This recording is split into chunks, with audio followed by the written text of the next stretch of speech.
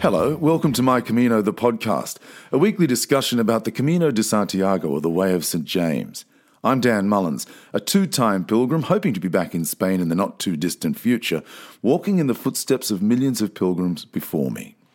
The Camino is famous for its energy, its opportunity to live simply, frugally, day after day. All you have to do is walk.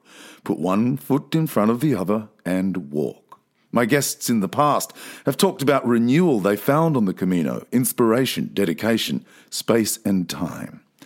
I've established a Patreon page if you're interested in sponsoring the work I do, patreon.com/Dan Mullins or danmullinsmusic.com. I love a note sent to me by Louise Saul, one of my followers this week, attributed to the American mindfulness expert Jon Kabat-Zinn. He said, "The little things, the little moments, they aren't little." My guest this week is the Northern Irish pilgrim Dermot Breen. He's written 2 books on pilgrimage and another one in the pipeline. Dermot's on the line from Belfast. Hola, pilgrim. Hello, Dan. Yes, lovely to speak to you. Thanks for inviting me onto your podcast. I want to get to your story in a moment, and it's a great yarn, but first, do you notice the little things, the little moments, now that you've walked the Camino de Santiago? Absolutely, yeah. I think that the great thing about the Camino or any sort of pilgrimage like that is it gives you time to notice those little things. You know, in normal life, I think we're all rushing by, just trying to juggle so many things in life, work, family, etc., etc. And I think the Camino just gives you an opportunity to get away from the pressures of life and just to marvel at the world around you, if you want to put it that way. You know, and it's just it's really wonderful to have that time just to be able to appreciate beautiful things that are around you. So yeah, absolutely. And actually, I take a lot of photographs when I'm walking. Slows me down a lot, but I enjoy taking photographs. And very often, I like to focus in on the small things. Actually, you know, rather than the big panoramic pictures and landscapes, which I do take, but also like to look at those little minute details that you sometimes find in nature that are really intriguing to me. Your wife died from cancer in 2015, and you were devastated, and it turned your life upside down. How does one cope watching someone they love so dearly suffer so terribly? Well, it's the usual cliche, I wouldn't wish it on my worst enemy. I mean, it really is just devastating is the word. And I do cope with it better now. But again, it's another phrase or a cliche that I've heard so often, but it is so true, that you never really get over something like that. You gradually learn to live with it. But I mean, you never get over it, and your life is never the same. I realize that, and I just have to accept that is the way it is. But you know, after you've lived, I was married to Jackie for 28 years. We knew each other for 35 years, and we really were, soul partners. Again, another cliche. You might hear a lot of cliches in this conversation, Dan, but certainly we were soulmates, and we really just got on so well together. And to lose someone like that is really just, you really feel like, you know, as well as their life ending, I truly felt that my life had ended as well for a long time. And it was, I suppose, only a large part of it was due to taking up walking and going on pilgrimages that sort of helped me through those really dark periods. And it allowed me to get to where I am today. They say someone may pass, but the memories live on forever. Are you surrounded by close family and friends, Dermot? Yes. I've been blessed with close family and friends, and again, they help immensely. I think if you were to face something like this entirely alone, it would be, in my view, it would just be impossible. So, when you go through something like that, you depend so much on the support and the love of family and friends, and they carry you through. And again, just bringing that to the Camino, it's amazing the amount of support and camaraderie, I suppose, that I've experienced on my walks, both here in Ireland and in Spain. And again, that has helped immensely. So as well as family and friends, strangers also have an important role to play. When you first meet them, they're strangers, obviously, but very often, I don't know if you've found this, but I know a lot of people that walk the Camino, they do make lifelong friends on it, and that's been my experience as well.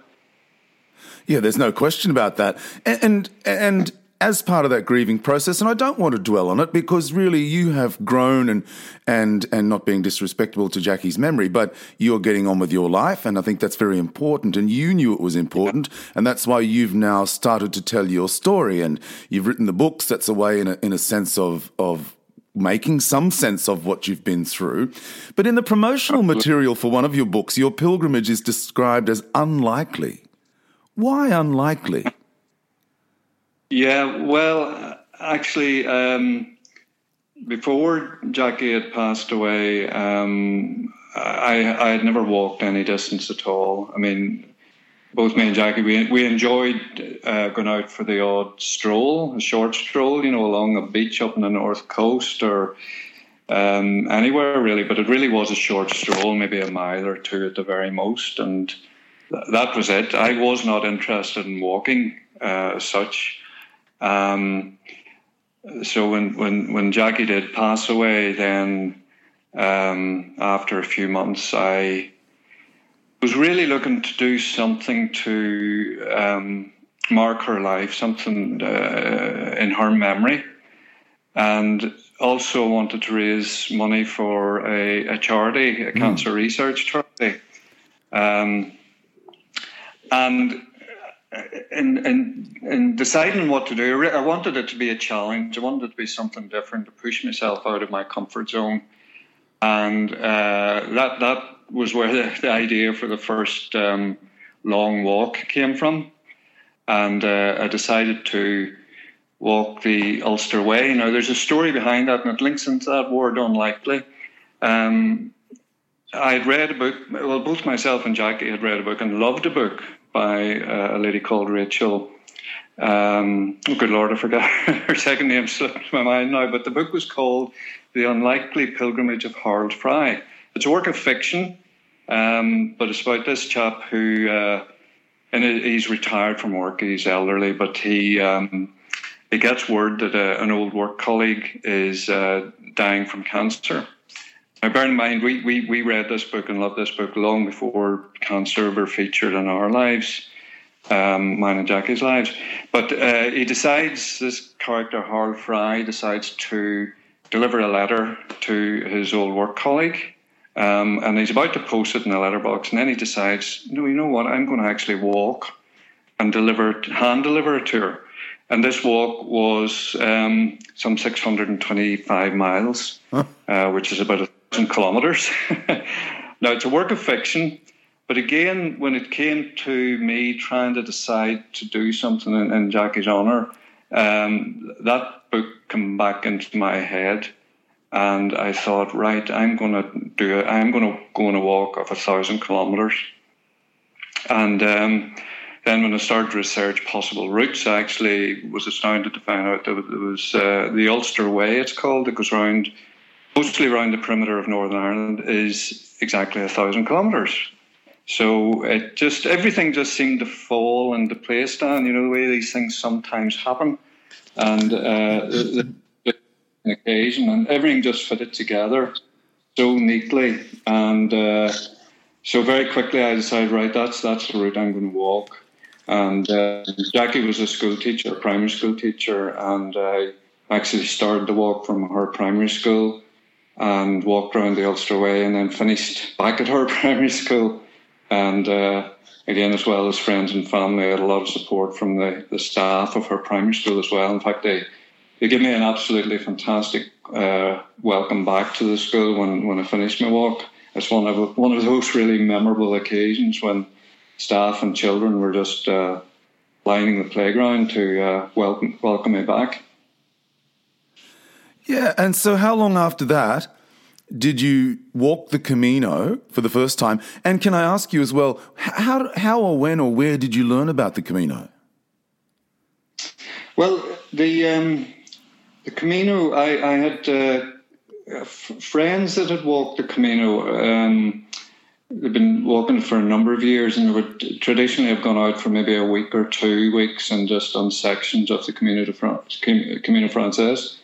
And Tom and Patricia, and Tom had always he'd always talked about this Camino that he'd been on, and how fantastic it was. And I must say, bear in mind that I was never interested in walking before.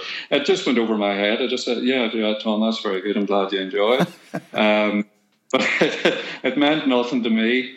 And it wasn't until after then I'd walked the Ulster Way here in Ireland that Tom again mentioned it to me. And he says, I'll tell you what, I have a book here I would recommend to you. And he gave me a copy of a book by a Jesuit priest called Brendan McManus. And it's called Redemption Road. And Brendan had actually walked the Camino del Norte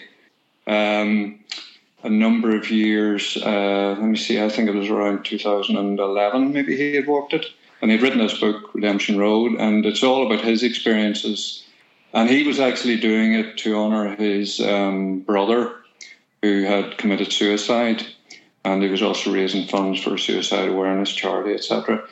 But the book really, I must say, really struck home to me, just the how wonderful the Camino is.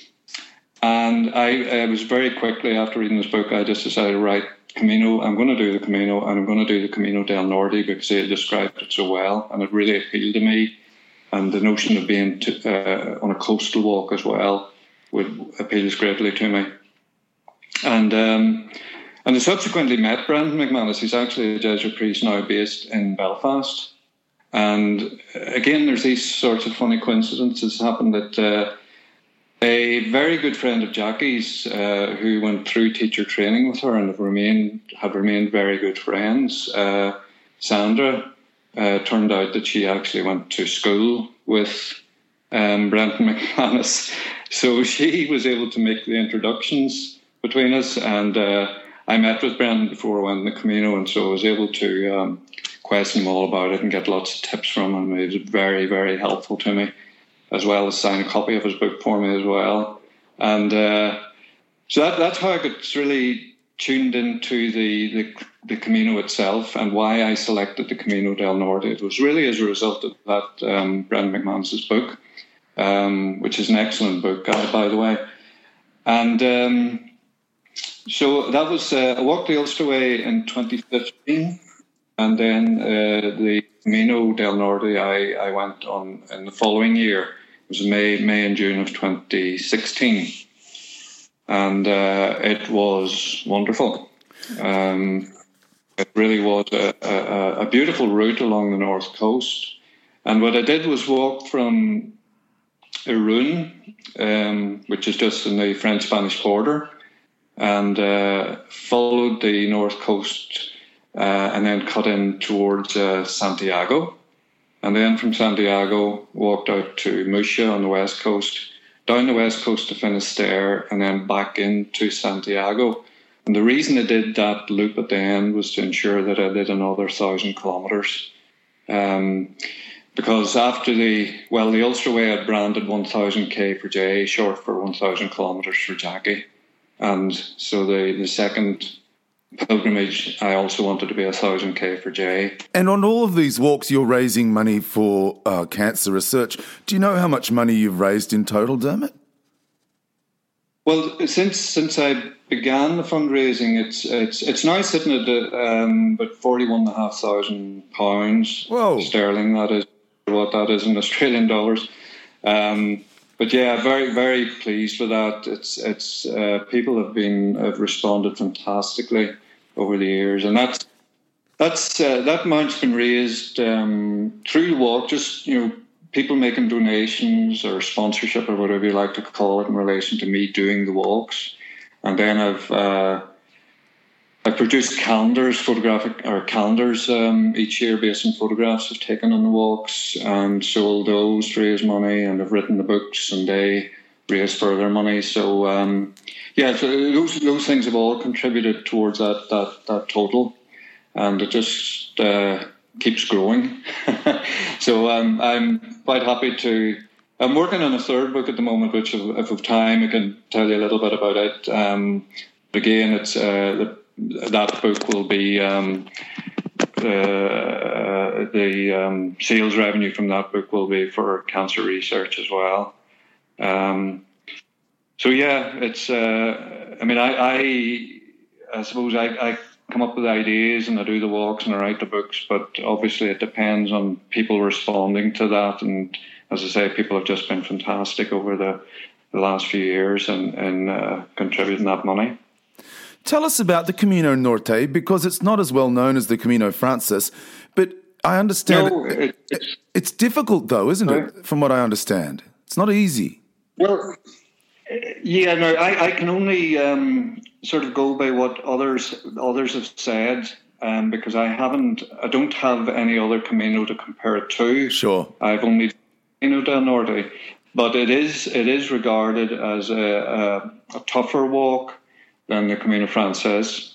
Mainly, I think, because it is coastal. There's a lot of you're crossing a lot of inlets, shall we say, along the way. So there's a lot of ups and downs along the way. It's almost constant up and down. You know, we'd be going over a headland and dropping down and over another headland, etc. But it's also regarded as one of the most beautiful routes. And again, that's mainly because it is coastal. So you know, you've beautiful scenery along the way that's ever changing, and beautiful beaches. I lost count of the number of beautiful beaches I would have crossed when I was going along that route. And a number of lovely cities as well, like Bilbao. San Sebastian would be the first city you come into with its two gorgeous beaches, and likes of Bilbao and Santander, etc. So Gijón would be another lovely city as well. So a nice mixture of city, rural, seaside towns. You know, it's just a wonderful mix along the way, and most of it is gorgeous. There's a few short sections where, you know, there's a lot of road work and it's fairly tedious, but I think you'll find that with any long distance pilgrimage, it can't all be beautiful. But I think generally speaking, it's reputed to be more beautiful than some of the others. I do hope to do further Caminos, so if we ever speak again, I might be able to give you a sort of real life comparison, shall we say? Yeah. Did you? I know you walked 1,000 kilometres on the Ulster Way the year before, but before each of those walks, the Ulster Way and the Camino Norte, did you do much training? Not as much as I should have, I think would be that. I did do a little bit. Actually, I've always been reasonably fit. I would run a lot and I would exercise quite a bit. But I quickly did find out that walking actually is quite a different discipline, and you're using different muscles, and it does sort of wear and tear in the body in different ways, particularly when you're doing long distance walks. So my first training walk actually before the Ulster Way was an absolute unmitigated disaster, to be honest. I decided to go on. There's a lovely river walk here in Belfast. It takes you along the River Lagan between Belfast and another city called Lisburn. And okay, you're moving between two cities, but all in between is this lovely riverside walk through, largely through rural countryside. And anyway, I decided to walk from home and join this towpath, as it's called, along this river, and walk to Lisburn, which was about 10, 12 miles. And my idea then was to get a taxi back or get a bus back or something. But no, that wasn't good enough for me. When I got to Lisburn, I decided to, first a wee bite of lunch, and I thought, right, I'm going to walk back. So a classic mistake, trying to do far too much, far too early. as well as wearing the wrong sort of footwear, i.e. a pair of casual boots that were totally unsuited for walking. And so I ended up with, blisters galore and muscles absolutely wrecked and 2 black toenails. So it was all... I hobbled...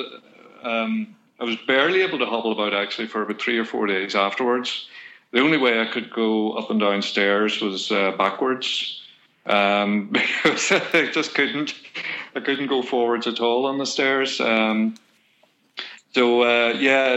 was a hard lesson, and I put it down to a mixture of stubbornness and just inexperience and a small bit of determination, I suppose, just to try and set myself up for this walk.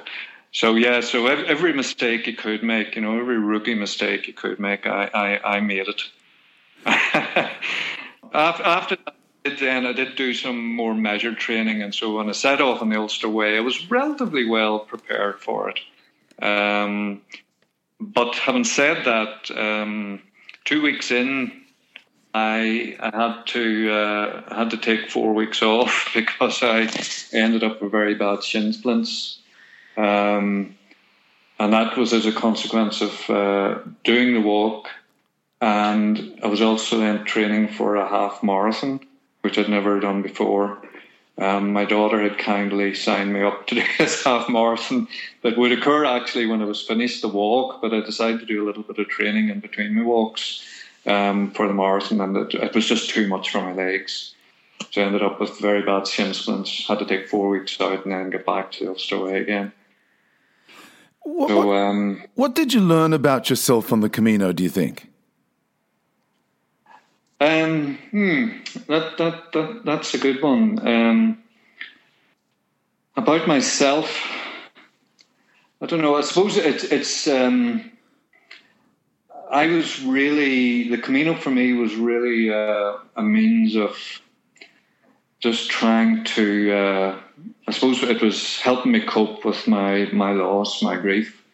I was obviously further down, more time had elapsed by the time I went in the Camino, but I was still struggling at that stage, just mentally with coping with the loss. And so it really provided me just with time out, and as well as meeting and group camaraderie, which was very helpful, but it allows you a lot of time to think things through, work things out in your own head. Not always successfully, but it does just allow you that time to muddle through things. And it might be a better way of describing it, because nothing really happens fast in terms of dealing with grief. It's a very, very slow process. You can't really put a time limit on it. So I suppose what I learned about it really was just that it is necessary sometimes really to give yourself that time, to allow yourself that time and not feel guilty about taking that time for yourself to help in the healing process. Does that make sense? Yeah, it does. And it leads perfectly into my next question, because you say in the first book, The Man with the Camino Tattoo, you hope to achieve some sort of peace, perhaps even find a place of sanctuary. Did you? Yeah. I did, yes. And incidentally, that's my second book. Oh, the second book, yeah. Yeah. The first one was about the Ulster Way. Very much so. There was the whole element of sanctuary. That's what the subtitle to that book was, Man with the Camino Tattoo, and then the subtitle was, Searching for Sanctuary on the Camino de Santiago. And that's ultimately what I was after, was trying to find some sanctuary, but not necessarily a place. It was a place in my own mind, my own heart, was where I really needed the sanctuary. But it so happened that sort of it maybe finding that, or finding the kernel of that, really coincided with my return to Santiago, and to the cathedral in Santiago. And my first, as I said, walk from Maroon to Santiago, and then went out to the West Coast and done a look back. My first visit to Santiago was quite nice, but it didn't really do it for me. You know what I mean? It didn't really. There weren't fireworks in any description. It was a bit sort of downbeat. Now that was perhaps because I knew that I wasn't finished. That wasn't the finish of my journey. I had to go on this other loop out round and would be returned to Santiago. But it was nice. But it wasn't until I actually did do the loop, went out to Murcia and down to Finisterre, and then back into Santiago. It was my return to Santiago where I sort of experienced. I don't know if you'd call an epiphany, but there was certainly something significant happened there in terms of me coming to terms with, or taking another step along the way of coming to terms with my loss and becoming more accepting of where I was. Both my books have been there's a lot of factual stuff in it about the journey and the just the whole physical side of it, but I've also included a lot of what you might call spiritual stuff in them. Not religious, but just I have conversations with my wife in the first book, The Ulster Way. I wrote a letter to her in it, and then we strike up these conversations at various points along the way. And I tell her about my day, etc., etc. And she helps me through these conversations, sort of, I see her helping me try to make sense of it all. And that continued with the second book about the Camino. And there's actually a character in the book, which I'm prepared to reveal now. I was very cagey about it when the book was first published, but there is a character in the book that there's a revelation towards the end about this particular character, and it's sort of there's very much an element of spirituality around that, and this individual who's still trying to help me make sense of it all, if you can't indeed make sense of it all, but trying to help me understand, trying to help me become more accepting of where I am, and at the end of the day, there's nothing you can do about it. You can't turn back time, you can't turn back the clock. You've got to accept it and move on. You say the land you passed through gradually revealed many of the Camino's wondrous myths and legends associated with St. James, and you began to believe miraculous events are perhaps not only confined to the past. Just talk us through that. Explain that. Yeah, well, again, another key element of my Camino book was to introduce a little bit about the backstory, if you like, about St. James Way, and so between each of the chapters about involving my journey, I included a little section about the legend of St. James. I actually discovered that there was this 13th century manuscript that sort of it's called The Life. In English, it's called The Life of the Saints. It was written in Latin, but thankfully somebody had at some stage produced an English translation, which meant I could read it and understand it. But it was still very old language speak in a way. But I took this sort of very bare, basic story of St. James and how he preached the Gospels and then was executed and his body taken to Galicia, and eventually, his remains ending up in Santiago and the cathedral growing up around that. So I sort of took that story and really fleshed it out and interspersed each of my chapters with a bit of the backstory around the legend of St. James, which is incredibly interesting and involves all sorts of miracles as well, and involves a fire-breathing dragon at one stage. So it didn't hold back on the miraculous. But yeah, then the that to was again where I started to believe that there's I'm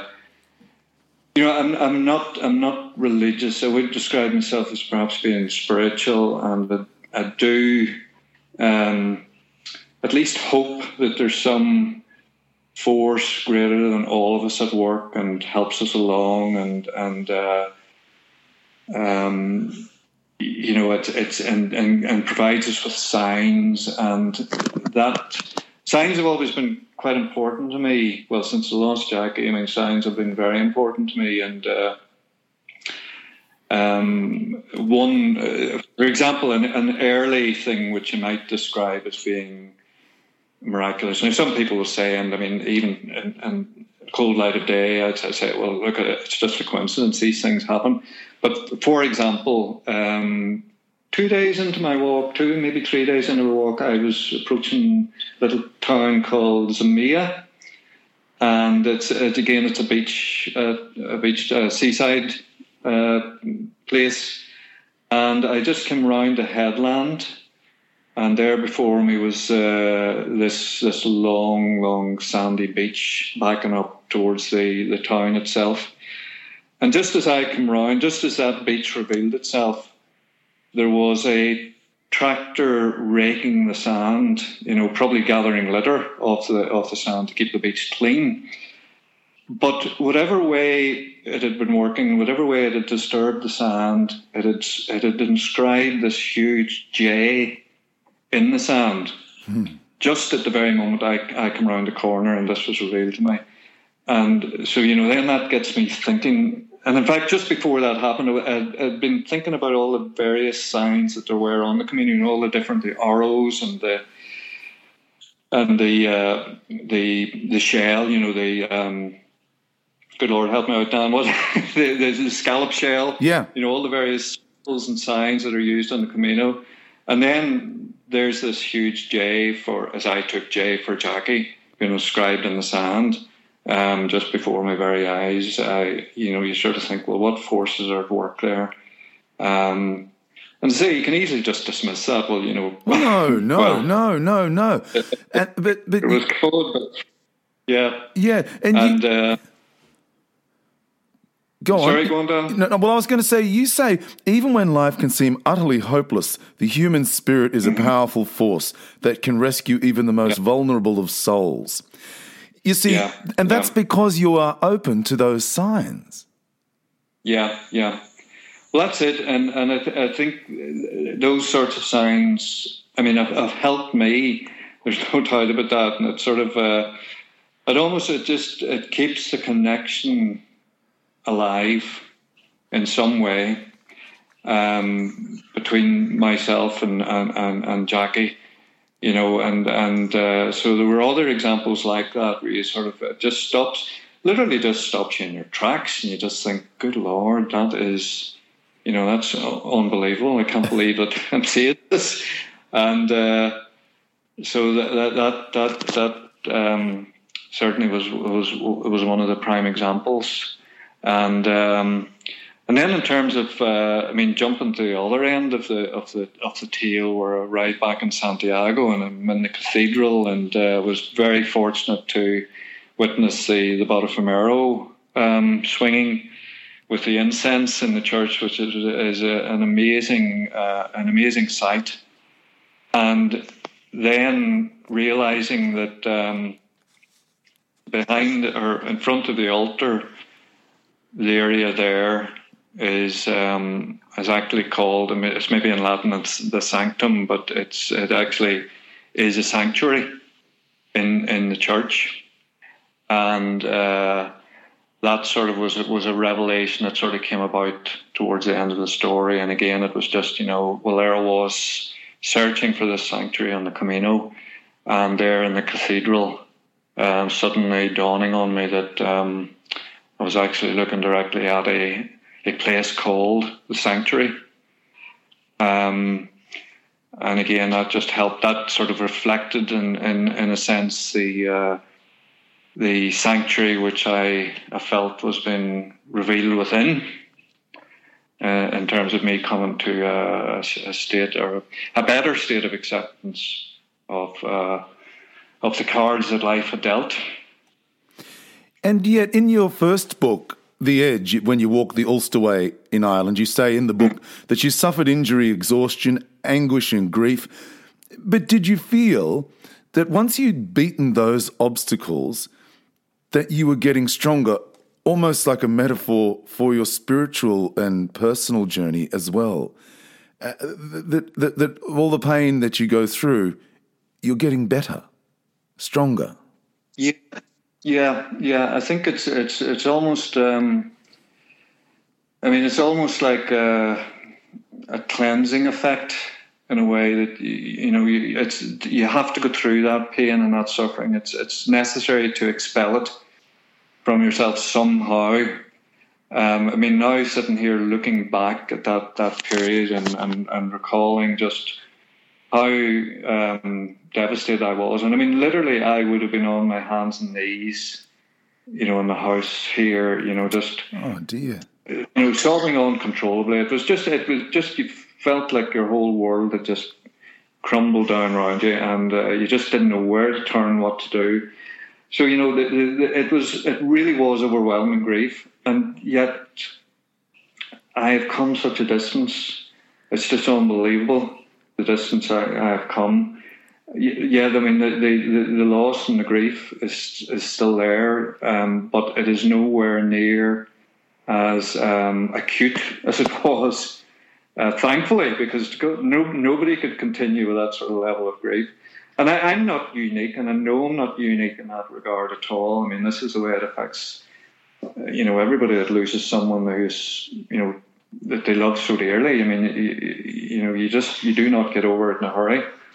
Some people maybe deal with it better early on, I don't know, but I certainly felt that there was almost a cathartic process that you had to go through. And I don't say, that wasn't, I wasn't thinking that at the stage. It's only looking back and reflecting on what I've been through that you realise that, yeah, somehow you needed to just get that, I needed to get that grief out of my body somehow. And, so a lot of tears and a lot of, a lot of pain has to be going through to sort of get to that stage, and slowly but surely it eases, and you learn to live with it, and you learn to cope with it better. And not to say that it doesn't catch you unaware at times, because it does. Sometimes I'm sailing along and sort of thinking, yeah, I'm feeling fine, absolutely great, and then the next day you're sort of really depressed again. But now I know that there is this roller coaster effect, and I know that, okay, if I'm depressed, I know I'm going to come out of it. It's not going to last forever. So that helps keep you on the straight and narrow as well. To know that there's always an uphill or a better time ahead, if you like. Yeah, that's right.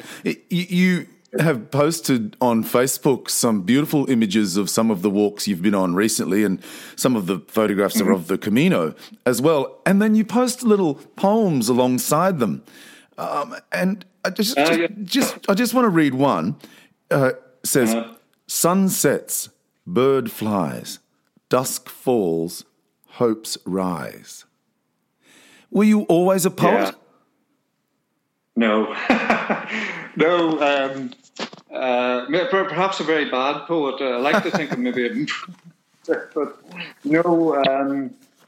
I certainly wasn't, and it's funny, and I don't like the phrase that some people use where they say, there's always a reason for these things happening, and out of terrible tragedy comes some good, almost like, I don't know, I don't fully subscribe to that, but there's little doubt, Dan, that as a result of what I've been through, I think it maybe has awakened a creativity within me that I didn't know I had, and that's reflected in my writing. And it's good Lord, I never ever dreamt that I would write a book, never mind have 2 books published and working on a third. And then the poetry actually started before the first book I wrote, and I found it as a incredible way. In fact, the first poem I wrote was not long after Jackie had passed away, and it was about her passing, and it's a very, very dark poem. And but it was a means of me sort of just expressing where I was and how I felt. And it provided an incredibly useful vehicle, I suppose. Again, looking back, I didn't realise it at the time, but it allowed me to express those things and get them out of me rather than just bottling them up. And for better or worse, I decided to share these, whether it be on social media or subsequently through books or whatever. And I think that, again, that's all been it's contributed to the healing process, I really believe. I don't know where it would be if I hadn't done that, maybe in much a safe place, but I don't think so. I think it has really contributed significantly to the healing process, to be able to express those feelings. Because I mean, and I've made this point before, that men in particular aren't very good at expressing their feelings, and it's not a good thing, really. And I think it helps to be able to let these things out rather than bottling them up, and because it doesn't go anywhere. It's just stored within and just magnifies over time, and eventually it's going to explode in the wrong way, with real health issues, mental health issues, or whatever. So I think it's certainly, speaking from a personal experience, I mean, I found it be quite a cathartic process just to put these things down in words. And my poems have varied. I mean, some of them are quite lengthy and perhaps boring, tedious, but I quite like these wee things that a lot of my poems are actually triggered by the photographs I take. And that particular one you read there was actually a photograph. It was a real fluke, where I just got a photograph of a bird rising in front of the setting sun. And it just conjured up this image, that there was a bird flying high in front of the sun, and it's just this hopes also rising along with that, that you always, there's always better things ahead. You've just got to keep your head up and learn to fly. Yeah. Do you think Jackie would be proud of you? I think she after she would pick herself off the floor from laughing at what I've done, both in terms of walking and writing and poetry. I forgot. I mean, she was the English student and the teacher, so she was the one that was skilled with words. So yeah, I think she would find it very amusing, that where I've ended up. And yeah, I would like to think that she would be proud of how things have gone, and proud of me and proud of our two children as well, who have been very supportive over the last few years as well. And they've obviously had their difficulties of losing their dear mother. So yeah, we've all helped each other through, and I think if she's looking down, I think she'd be proud in how we've all managed to get on with our lives, and that's what she would have wanted. And again, I think knowing that is what helps you along. In a way, well, we were fortunate, in that, I mean, her death came. It wasn't a surprise. We knew for many months before, that this is where it was going. So we had time to talk about things, and she made it clear that she would want us to, just wallow. That she wanted us to get on with our lives and make the most of them, and just keep her in our memories, So we're really just doing what she wanted us to do. And what does your future hold now? Well, again, I had a big. Jackie's death was, God knows, the biggest life-changing event I've ever experienced and ever hoped to experience, apart from maybe my own death. But about a year after that, I decided to retire from work. take early retirement. I was 56, 57 when I retired from work. Basically, I had no further interest for me. I just couldn't go back to work, and I wanted to focus on other things, and that was the likes of walking and then subsequently writing, etc. So, and that's where I am now, and I'm content with continuing to do that. Say I'm working on my third book at the moment, which is about a walk I did last summer, which was the length of Ireland from south up to north, and so that's certainly keeping me very busy. I tend not to think too far ahead, to be honest with you, Dan.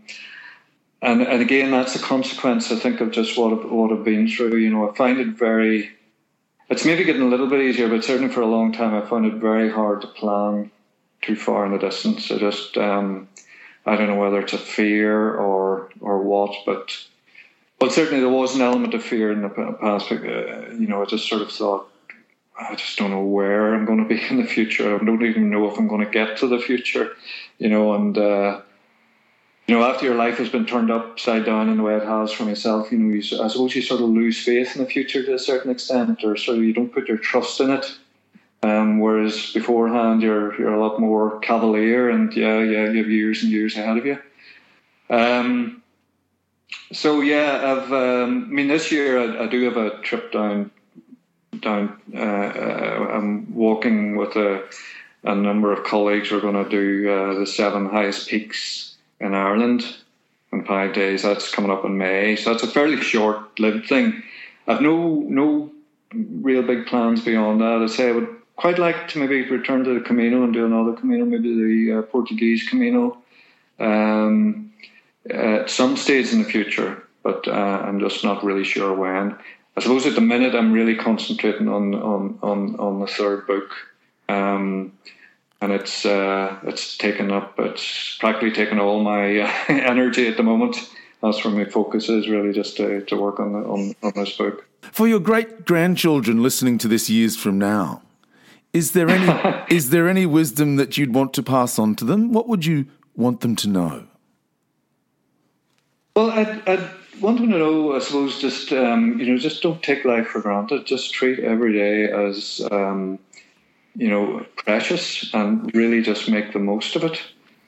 And perhaps, I've always been a great believer of having a good work-life balance, and even more so now that I think too many people maybe get too wrapped up in their careers, and it just becomes their be-all and end-all. And yes, it's important, and it's a means to an end.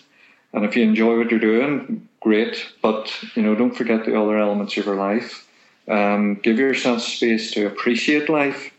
Don't wait till you retire and think that then I'm going to have all the time in the world, to sort of enjoy it. If you manage to make it to that stage, you're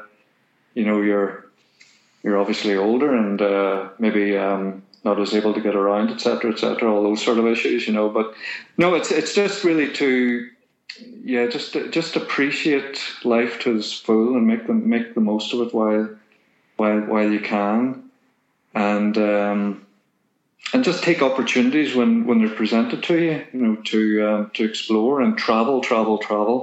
I think that's probably one of the best things that any individual can do, is really just to get out there. It's a great big world, and there's so much to experience, and it's just a shame, that if anybody sort of goes through their lives and sort of never moves out of their hometown or their home country or wherever, you've just got to experience all these wonderful experiences that are open to you.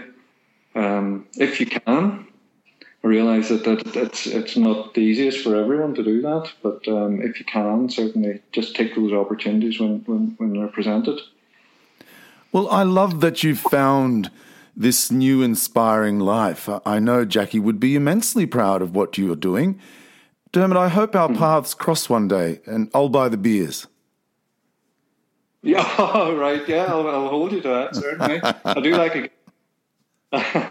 Actually, I had just the Ireland Way that I walked, actually. It was actually on the first night when I stopped after the first long day's walk, which was over the Cork Mountains, and we were experiencing an unbelievable heat wave at that stage as well. So I was absolutely melted by the time I got to my destination. And I thought, right, I must... and luckily, the place I was in, there wasn't a bar there, but there was a drinks, a chiller in the corner of the canteen, and there was an honesty box, and you could select whatever you wanted. There was alcohol and non-alcohol.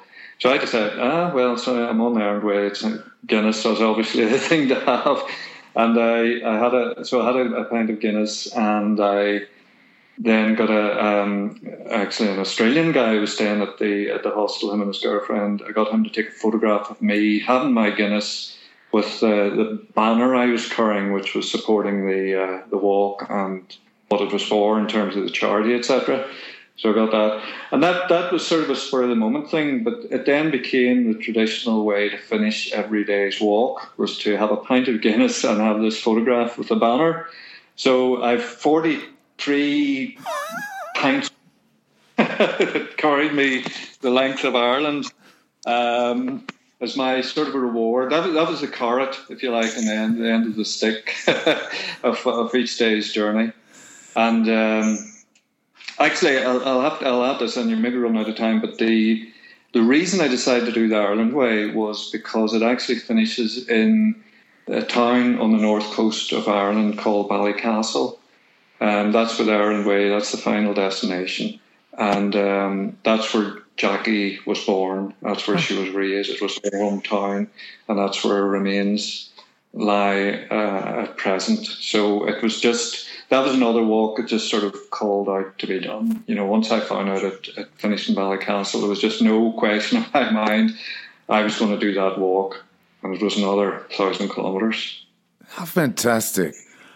I've really thoroughly enjoyed talking to you, Dermot, and thank you for your honesty and allowing us to share your journey, even if just for a short time. Walk on, Pilgrim. Buen Camino. Okay, buen camino to you, Dan. And I'll hold you to that promise on the drinks. Yeah, well, I don't know about 43 pints, but we'll do our best. Well, not in one night, no. Thanks, Dermot. All the best. Bye-bye. Thank you. All the very best to you. My guest this week, the Northern Irish author and pilgrim Dermot Breen. You can find his books, The Man with the Camino Tattoo and The Edge, on Amazon. Dermot Breen, Breen. I love a note sent to me this week by Louise Saul, one of my followers, attributed to the American mindfulness expert Jon Kabat-Zinn. He said, the little things, the little moments, they aren't little. The Camino not only offers space and time, it offers consolation, giving people like Dermot a chance for renewal and an opportunity to honour the love of his life. A great story. I'm Dan Mullins. Now, don't forget, if you're interested in sponsoring me, you can go to patreon.com/Dan Mullins or danmullinsmusic.com. You might consider buying me a Café con Leche a week. Until next week, I'm Dan Mullins. Buen Camino. Somewhere along the way, somewhere along the way,